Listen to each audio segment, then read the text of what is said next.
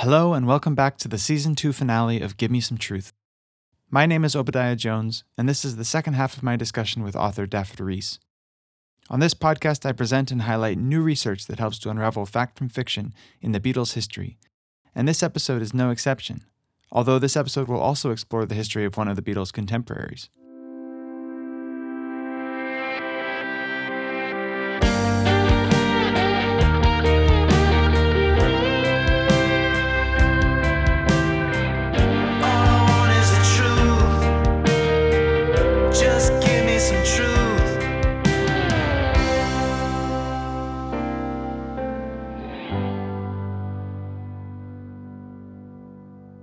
Now, our host for this evening, the Bony Rolls. And now your hosts for this evening, the Rolling Stones. And now your hosts for this evening, the Rolling Stones. And now your hosts for this evening, the Rolling Stones. This episode highlights another wonderful discovery that comes from Dafydd's book, The Beatles' 1963, A Year in the Life, and, as a result, busts a well-established myth. This story concerns Dick Rowe, the A&R man famously blamed for turning down the Beatles after their Decca audition, his signing of the Rolling Stones, and the supposed role that George Harrison played in connecting the two parties. The often quoted version of the story comes directly from Dick Rowe himself. The most complete version of Rowe's quote comes from the 1998 book The Beatles, An Oral History by David Pritchard and Alan Lysott. I was talking to George and told him how I'd really had my backside kicked over turning the Beatles down. He said I shouldn't worry about it too much and suggested I sign the Rolling Stones. I said, "The Rolling who?" He told me I could see them at the Railway Hotel in Richmond. Well, I left him right on the spot, went down to London, picked up my wife and drove to Richmond. I think it must have been the summer. We arrived at the back entrance of the hotel, and because of the low sun, I had dark glasses on and had forgotten to bring my other glasses from the car, making it difficult to see. Gradually, I began to make out the room. I saw the group, and then I noticed the room was full of young fellas. There wasn't a girl to be seen. The boys were standing in little groups of 2 or more, talking to each other. No one was dancing, just chatting and listening to the music, and all the time they were up and down on the balls of their feet to the rhythm. I asked my wife what the group looked like. I could hear them. It was a nice sort of earthy sound, but I wanted to know what they looked like. She said, "The lead singer's very good." I always stay for only 15 minutes when I go to see somebody at a club, for fear they may find out I'm there. So we left. The next morning I started chasing around to find out how to sign the Stones, and I found Andrew Luke Oldham, their manager. That was the start of the Rolling Stones with us. The problem is, this version of events confuses details, and some of it is pure bollocks. It is indeed. The story really begins on Sunday, the 14th of April, 1963. John recalled the day in his 1974 interview with Dennis Elsas. In 1963 and 4 and 5, when the Stones were the group that was coming up hard and strong behind the Beatles, were you all friends? Yeah, we went to see them at, I believe the place was called Crawdaddy in Richmond, and also I think another place in London. And they were run by a different guy then, Giorgio Gamelski, who also discovered, brackets, quotes, what's that group everybody goes for that Jeff Beck was in? I can't remember the name. One of those mid-60s English groups anyway, which I never thought were much cop except for Jeff Beck. One of those groups, everybody went through the... Yardbirds. Yardbirds, that was it, Son of Stones, but they never really had a singer, or a performer. And immediately we started hanging around London. The Stones were just up and coming in the clubs then, and we knew Giorgio through Epstein, and we went down and saw them and became good friends. George Harrison remembered an anthology. "We'd been at Teddington taping Thank Your Lucky Stars, miming to From Me to You, and we went to Richmond afterwards and met them. They were still on the club scene, stomping about, doing R&B tunes. The music they were playing was more like we'd been doing before we got out of our leather suits to try and get onto record labels and television. We'd calmed down by then." Giorgio Gamelski, an aspiring impresario and filmmaker, had met with the Beatles at Teddington TV studios that afternoon about making a film together. Gomelsky also promoted a music club at the Station Hotel in Richmond on Sunday nights where, from the 17th of February 1963, he featured the Rolling Stones every week. The club was originally known as the Richmond Jazz Club, but was later christened the Crawdaddy on the 7th of April after the Bo Diddley song, Doing the Crawdaddy, which the Stones regularly closed their set with. Much like Alan Williams was an early pseudo-manager for the Beatles, Gomelsky helped the Rolling Stones early on to get bookings and provided them with a residency in Richmond where they could build a following and hone their sound.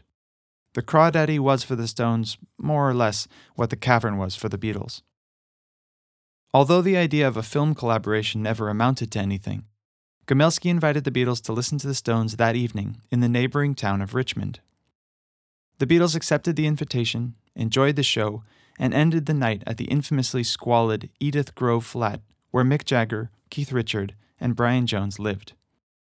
Ringo said in an anthology, "I remember standing in some sweaty room and watching them on the stage. Keith and Brian, wow. I knew then that the Stones were great.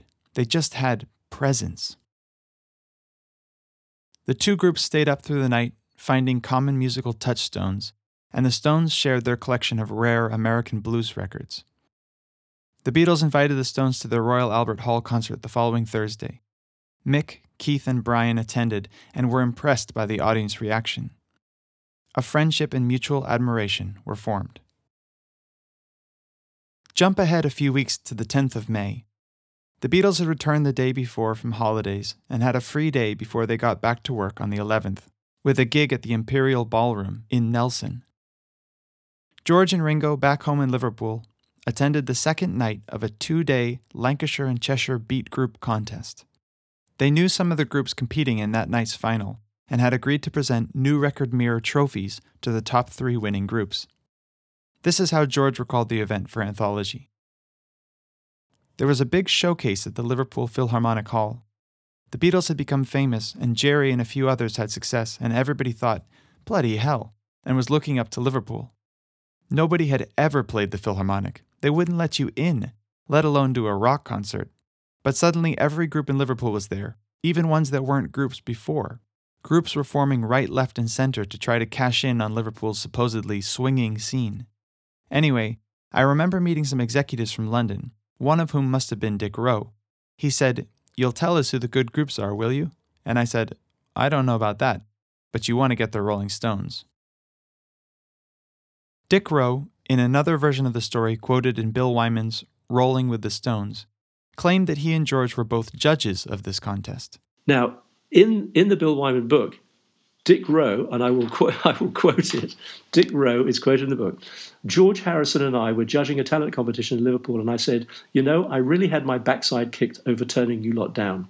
He said, well, why don't you sign the Rolling Stones? I said, I've never heard of them. Where do they play? You'll find them at the Railway Hotel at Richmond. From the bright sunshine into the dark room, I couldn't see anything. I gradually began to make out what it was all about. I said to my wife, what do they look like? And she said, the lead singer's very good. I was fascinated by the audience reaction and dancing." But it is not true that they were judges. Record Mirror covered this beat contest in great detail, mainly because the editor was one of the judges. As the 25th of May issue of the New Record Mirror reported, the judging panel comprised Peter Pilbeam, BBC Manchester, Franklin Boyd, well-known London music publisher associated with Aberbach, Belinda, etc., Peter Sullivan, Decca A&R manager, Jerry Dawson, provincial news editor of The Melody Maker, recording star Tony Osborne, and Jimmy Watson, editor of the New Record Mirror. Both Peter Sullivan and Dick Rowe, Decca's top A&R men, were there, judging and watching respectively, because the winning groups were to receive Decca recording contracts. This is a telling detail about Decca's mentality at the time. Missing out on the Beatles left EMI's competitor desperate to find a hit-making beat group of their own. None of the contest's top 3 winners, the Escorts, the Mersey Beats, nor Derry Wilkie and the Pressmen, would prove to be the smash success Decca wanted.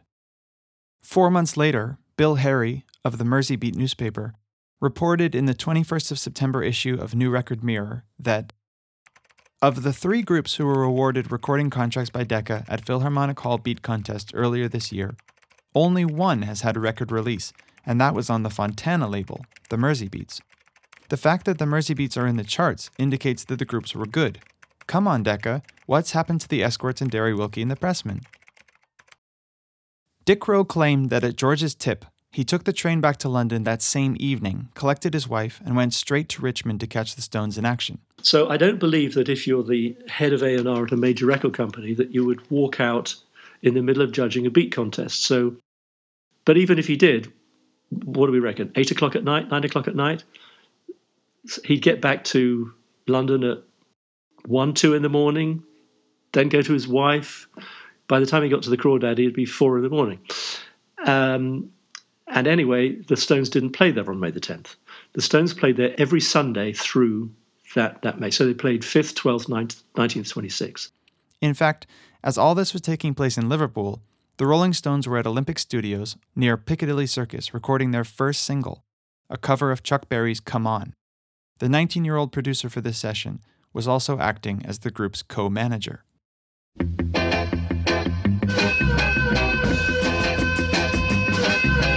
Everything is wrong since me and my baby parted all day long. I'm walking cause I couldn't get my car started. Later from my job and I can't afford to check it. I wish somebody come along and run into it and wreck it. Come on, since me and my baby parted, come on.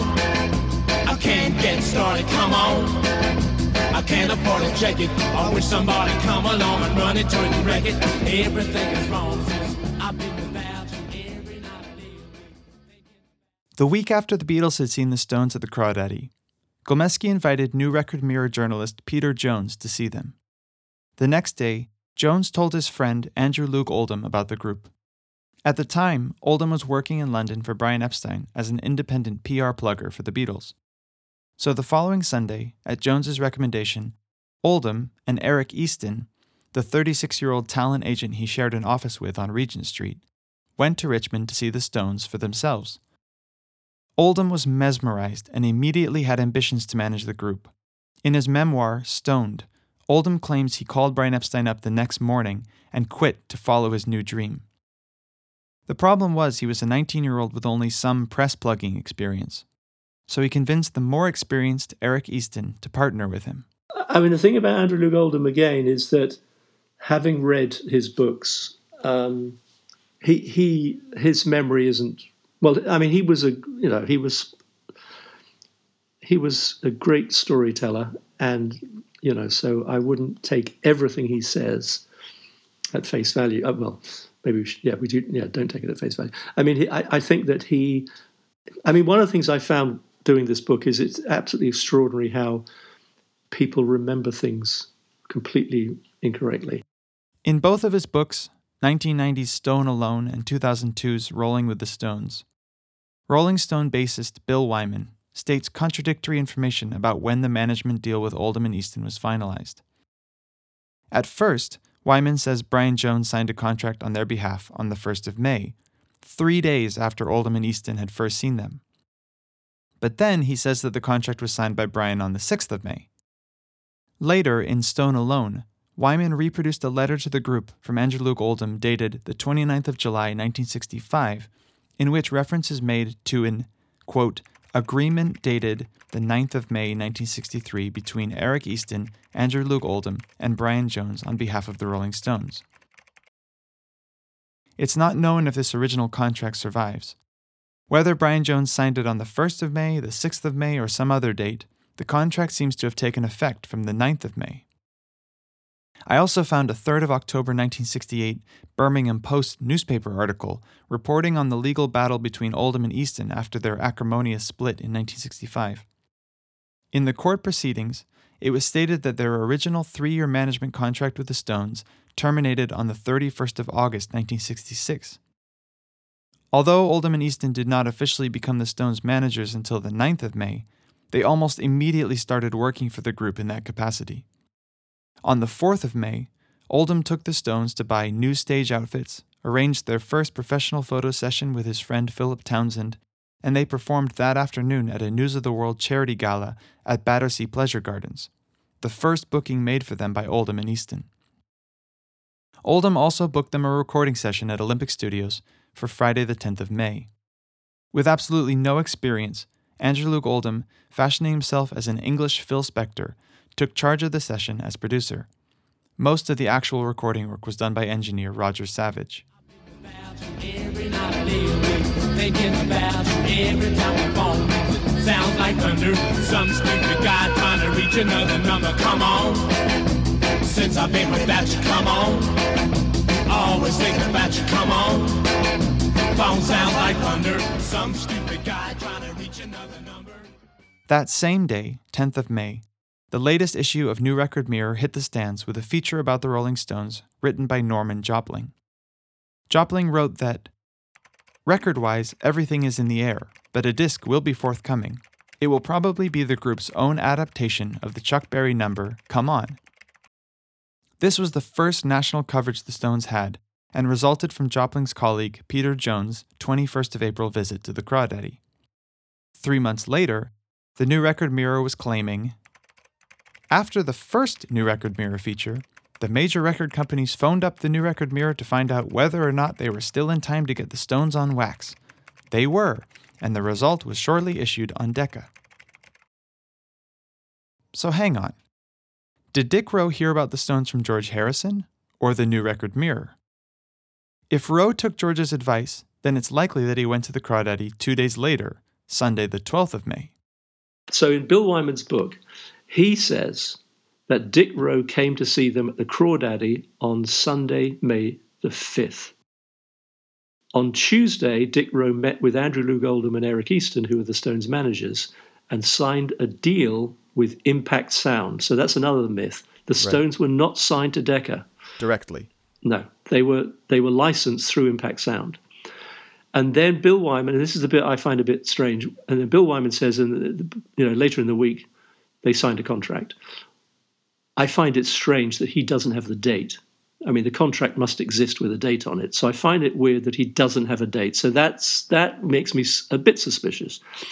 Then he says they went into the studio on Friday, May the 10th to cut Come On. I cannot believe that Bill Wyman would get that date wrong. I don't know what sources Bill Wyman used to base his dates on, but he claims Dick Rowe saw the group before he got the recommendation from George Harrison. But then George also remembered recommending the Stones to him. Could George have a false memory from hearing Rowe's story repeated over the years? That whole timeline is just very suspect. It is, and it surprises me because, Bill Wyman is notorious for being the Stones historian, and he's kept every piece of paper.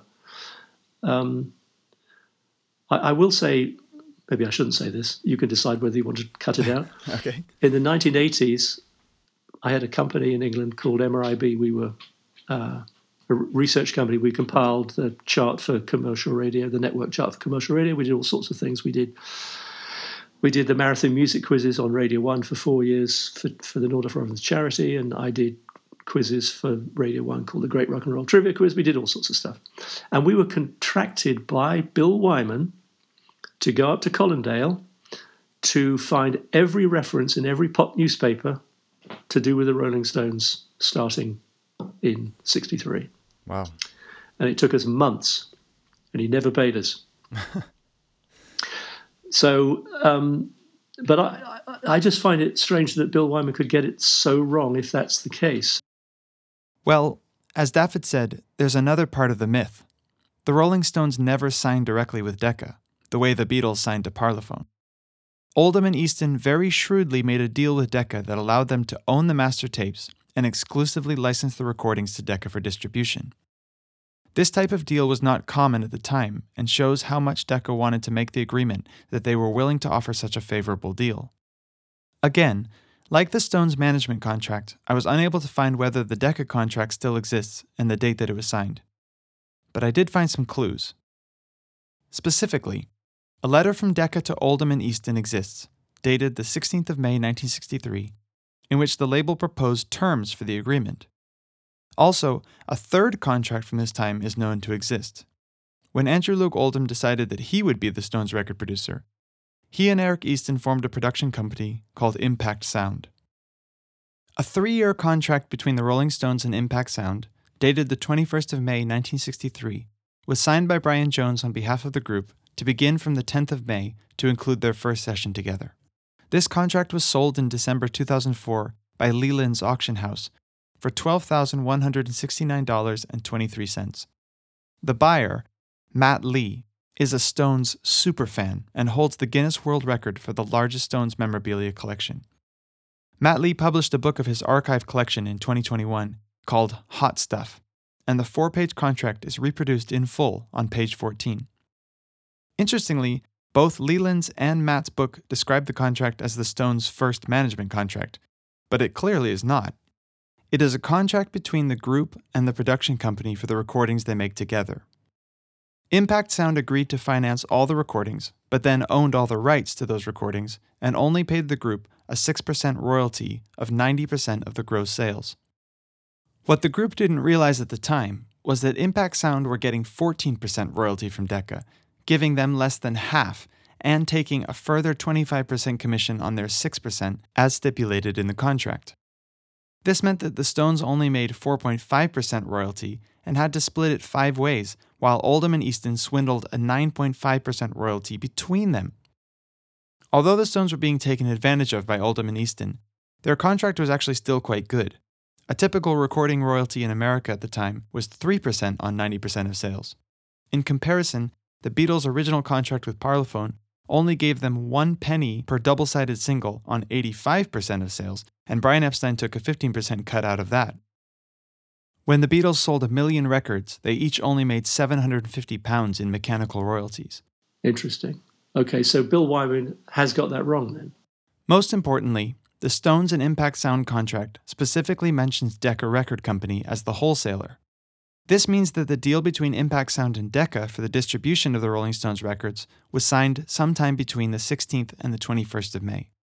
I also know it lasted 2 years because in the 5th of March 1965 issue of London's Evening Standard, it was reported that the Stones' Decca contract would expire in May 1965, and other major labels were looking to make a bid for them. Ultimately, the Stones would re-sign with Decca for an improved deal brokered by none other than Alan Klein. In the Stones' case, Klein was brought in by Andrew Loog Oldham to replace Eric Easton as their business manager. Personally, I think the mid-May date of the original Decca deal supports my inclination that Dick Rowe went to see the Stones on the 12th of May rather than the 5th of May, but we cannot know definitively.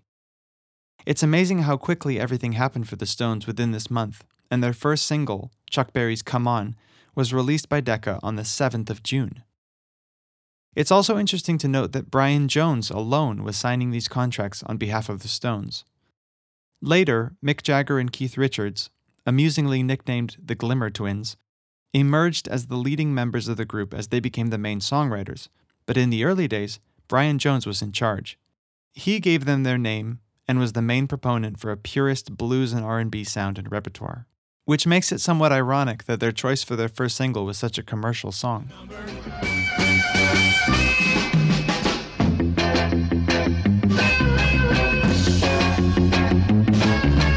Everything is wrong since I last saw you, baby. I really want to see you and don't me, maybe. I'm doing everything trying to make you see that I belong to you, honey, and you belong to me. Come on, I want to see you, baby, come on. I don't mean maybe, come on. I'm trying to make you see that I belong to you and you belong to me. Come on. I gotta see you, baby. If we go back to Dick Rowe's version of events, we see several inaccuracies. I can't even get my head around, what's true and what isn't true. But all we do know is that he wasn't a judge. George wasn't a judge. He didn't leave and head down to the Crawdaddy to see them that night. So I suspect, I can't even work out. All I can assume is that Dick Rowe did see them on Sunday, May the 5th. He did go up to Liverpool on Friday the 10th. George mentioned the Rolling Stones, who he had seen the previous Sunday, but to make his story sound great, he came up with this invention that he'd never heard of them. If Rowe had already seen the Stones before talking to George, then his story is completely fictitious. If he did not see them until the 12th of May and then signed the deal with Impact Sound the following week, there is at least a kernel of truth as the basis of the story. Given the evidence presented in this episode, That is the best conclusion we can reach until more documents become available.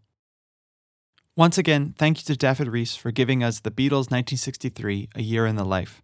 I highly recommend you get yourself a copy. I think your book does really well what Mark Lewison's book do, which is not to set out to dispel myths, but just to try to tell the truest series of events, and the myths just fall away, as Mark says. Yeah, I mean, my fear is that when Mark's Volume 2 comes out, we'll find I've made a lot of mistakes in 63. I mean, he was very gracious. He invited me into his house, and I had a day there going through his filing cabinet, going through everything from 63. And there was a time when I was close to giving up on this because there were certain things. I remember there's a photograph of them coming out of Austin Reed, the clothing store in Regent Street, in the summer of 63. And I have never been able to find the date. And it drove me. And I just thought, if I can't find these things out, there's no point in concluding this. And Mark said, no, you just keep going, you're fine. And I was concerned that I didn't have a story for every day. And he said, no, you don't want a story for every day. If you do, people won't believe that you did it. They'll think you made some of them up. Right. So you're fine not having a story for every single day. And you won't find everything. I mean, reading Mark's Volume 1, there's a lot in the notes there of him saying, this is what we think happened, but we really don't know, and we never will. Right. So, yeah, but what was your criteria for what went into the book, or what had to be left with a question mark over it? If I knew something was completely and utterly wrong, even though it was the view of somebody telling a story, I would just leave it out. So, for example, I had someone who saw them in Cardiff or someone like that saying, "Oh, I remember seeing them, and Tom Jones and Herman's Hermits were on the bill." I go, no, they weren't. And the problem is, if you leave it in, it diminishes the strength of the story, because people think, well, what else is not true? Okay. So where I knew something was wrong, I would just leave it out of the story. And that was pretty much the criteria. There were some people. I mean, there was an interesting one when they played it in Whitchurch up in January. I got an email from somebody that said after the gig they went round to his house and they all sat down and had coffee and chatted and all the rest of it. And then I heard from somebody else that said they went round to his house, but his story was much more plausible, because he was not the manager of the venue, but he was responsible that night for making everything work. He was hired by the promoter to make. He'd been doing it for months, and then he told the story about what happened, and there were things like I got their autographs, and my little brother was asleep in bed. When they came round, and he took the autographs into school on the Monday and showed them around and never saw them again. And then there's a whole story about their mother giving them sandwiches, and the mother remembers it and tells the story. And then, sadly, the storyteller passed away last year, but his brother got in touch with me. He was the one who was asleep and lost the autographs, and he confirmed everything his brother said. And he said, yeah, absolutely, they came round. And he even says that his brother, I think, dropped them off somewhere, or I don't know, showed them where they needed to go to get from Whitchurch back to Liverpool, things like that. So the guy that said they went round to his house, it just wasn't plausible, because he couldn't follow it up with anything other than that. Whereas the guy whose story I did include had his mother backed it up, his brother backed it up. There'd been a story in the local newspaper years later about what kind of sandwiches the mother had made and all sorts of things. So, I had to make a call on that one where two people claimed the same thing. I mean, we've talked about two big discoveries, but there's lots of little ones that I was really pleased to see, like a date for the Libro jeans photo shoot. Yeah, okay, so in the back of the book, there's a section called Discrepancies, Myths and Mistakes. Which is great. Thank you. And I thought it was fun. And I wanted to cover myself. So I've said, look, if I'm wrong, please get in touch with me. So the Libro jeans ad, We found we found the guy. We found the photographer. Wow. And we didn't get a story out of him. I think because I think we had a story for that day. But he clearly remembers John saying, "We're number one for the third week," or something like that. So I look back. Okay, so basically the enemy came out on Fridays, but they would have known what the chart was on the Wednesday morning. Right, or Thursday. Well, no, they would know on the Wednesday because it was Tuesday night. By the end of Tuesday is when the enemy would collect, all the chart information would be collected, and they would let people know that that's what the chart was going to be. Okay. So the photo session was certainly in the morning, so it wasn't Tuesday. So they would have known on the Wednesday rather than the Thursday. No question. So therefore, I looked back and I thought, okay, well, when was Please From Me to You number one for its third week? And I found a date, and I looked at other Wednesdays around the time that From Me to You was at number one, whether he got it wrong, whatever. And it was the only date that fitted with that timescale. Right. So, yeah, there are things. I mean, the one that's confused people for a long time is the famous Valentine swimming pool photo session. Yeah. And I worked backwards from there in that I knew it had to be before Ringo had his Beatle haircut at Horns from Jim Cannon. So I knew that it was, I could stop at that point and work my way back from there. Right. So I then worked, so we know the photographer for the session just gave us a wonderful story, and he clearly remembers driving them to London Airport in his Beetle car. So I was going, okay, when was it possible that they had to fly from London up north? So they could have been flying to Liverpool, they could have been flying to Manchester. I suppose they could have been flying to Newcastle, places like, I don't know. But I looked at all the gigs they had. So we knew it was after a certain date and it was before a certain date. Right. So to my amazement, and I was kind of a bit worried because this is not the date I want it to be, because it just didn't make it. It wasn't. It didn't make sense. I just thought, this is a bit dodgy. But there is no other date, and it's the day after they cut "Please Please Me" home, which is insane. That they would have, by all accounts, were quite ill as they were doing it, and then to go to a swimming pool the next morning for a photo shoot is just craziness. And then fly up back north to then do the gig in Oldham that night. Yeah. But there is no other day. There is no other day that I have found where they could have flown from London back to Liverpool or Manchester in that time period other than that Tuesday. That ticks all the boxes. So if someone comes forward and says, and also, I'm sorry, so one of the guys in the photo session, there were two staffers at Valentine who were in the photo shoot, a guy and a girl. And the guy, we found the guy as well, and he said, he mentioned something about Please Please Me being somewhere in the chart that day. So that, the single, so that tied in as well with what he said. So you have to take all these different stories you get from people and just try and piece it together. And the other one is Tony Bramwell in his book tells the story of how John almost drove the van off the road in Wales. And so I went through every single gig that they did with Neil Aspinall as their driver until they had Bill Corbett driving them around in Austin Princess. And so the only time I could find them driving on that road was when they finished in Llandudno and were driving down to do the week in Bournemouth.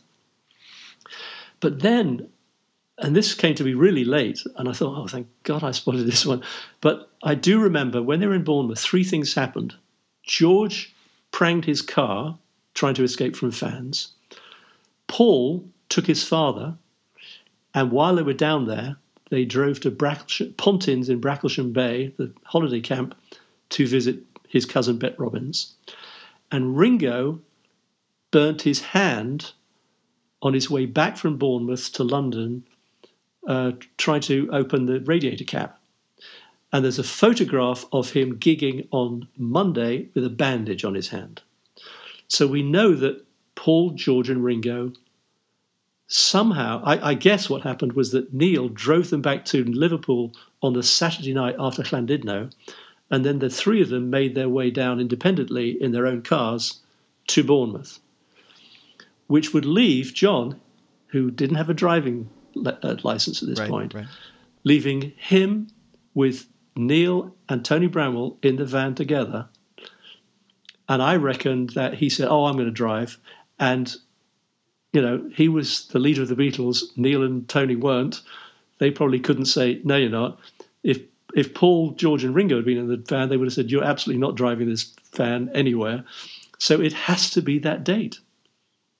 So it ties in two ways. One is, how often how many occasions were there driving down that road? And I can only find one. And how many occasions are there where John was probably in a position where he could have been allowed to drive the van, and that was the only one as well. And the other Beatles weren't in the van. Exactly. Yeah. I mean, they would have. The others would have said, "There's no way you're driving this van. You can't drive." So, and it makes sense. He almost drove him off the road as well.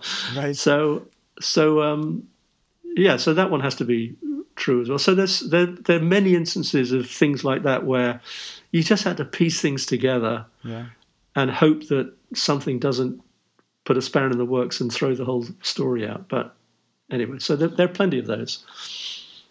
And I know you've been asked this a lot because I've heard you answer this already, but is there another year that you would consider giving the same treatment?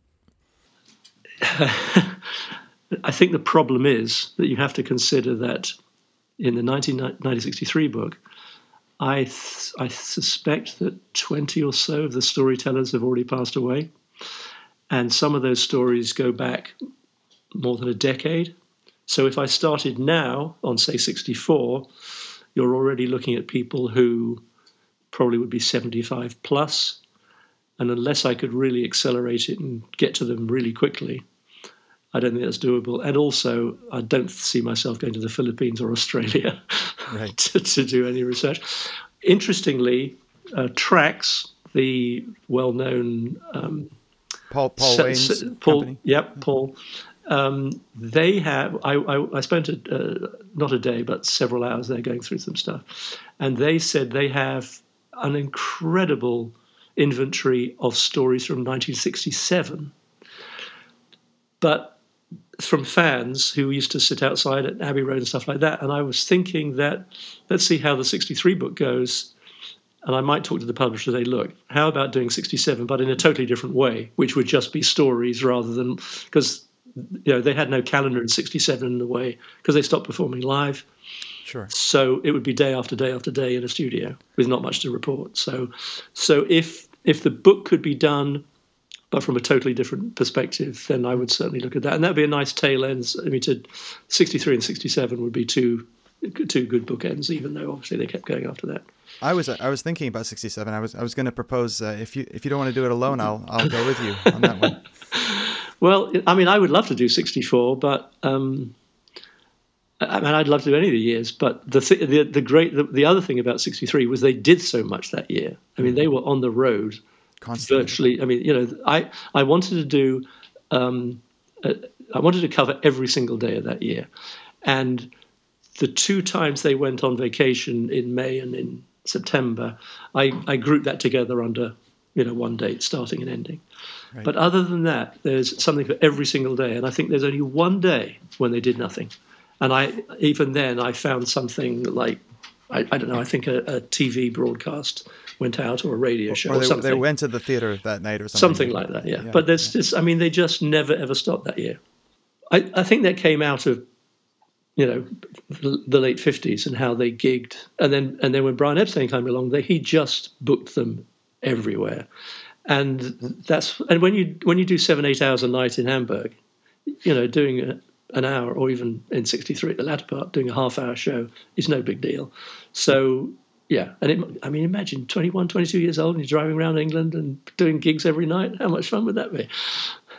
Well, I would argue that you could do a day by day of 67 and there'd be lots to put in there. So, well, we'll see. Okay.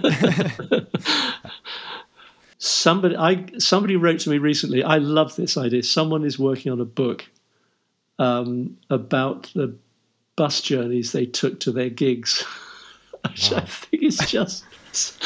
I mean, specific. It is. But the great thing is, we're 60 years on, and they still mean so much to so many people, and I just think that it will never end. I've said to people, talking about the relevance of them, we're 60 years on, we still listen to the Beatles. We still hear them on the radio. Revolver came out last year, remixed by Giles Martin. It got to number 2 in the UK. No, number 4 2 in the UK and 4 in the US. Or maybe the other way around. Can't remember. If you go back to 1963 and go back 60 years, 1903. In 1963, were we listening to music from 1903? No. It's as simple as that. And so to be listening to the Beatles 60 years on, and I'm guessing 100 years on, we'll be listening to them still. It will never, ever, as long as people keep being born and growing up, they will still go out and buy Beatles records, download Beatles stuff, listen to it. It will not stop, because I hope so. Well, it won't. It can't. I mean, if you think about, say, Broadway musicals, we're now 100 years on from Showboat, Porgy and Bess. They're still being performed. They're still staged. So if it's good, it will continue. So I think there's plenty of mileage for more Beatles books about goodness knows what. Okay, well, I'm pushing for 67, the year. So, all right. Well, let's get this one out of the way fully, and then, Trax did tell me that maybe we could do something with regard to 67, and I'll just have to talk to the publishers and say, how do you feel? But and if you need another researcher, I'm volunteering myself. So I will absolutely consider that, because take a load off me, I have to tell you. All right, Dafydd. Well, thank you so much for your time, and thank you for the book. It's wonderful. And I appreciate you giving me an hour to talk about it. Thank you so much indeed. Thanks for listening. If you can add any missing information to this episode, please get in touch. I'd also love to hear your thoughts about the history we have covered this season. If you'd like to submit a question or topic for the next season of Give Me Some Truth, you can write to me by email to givemesometruthpod@gmail.com, or contact me on Facebook, Instagram, and Twitter @GiveMeSomeTruthPod. Don't forget to subscribe so you never miss a future episode.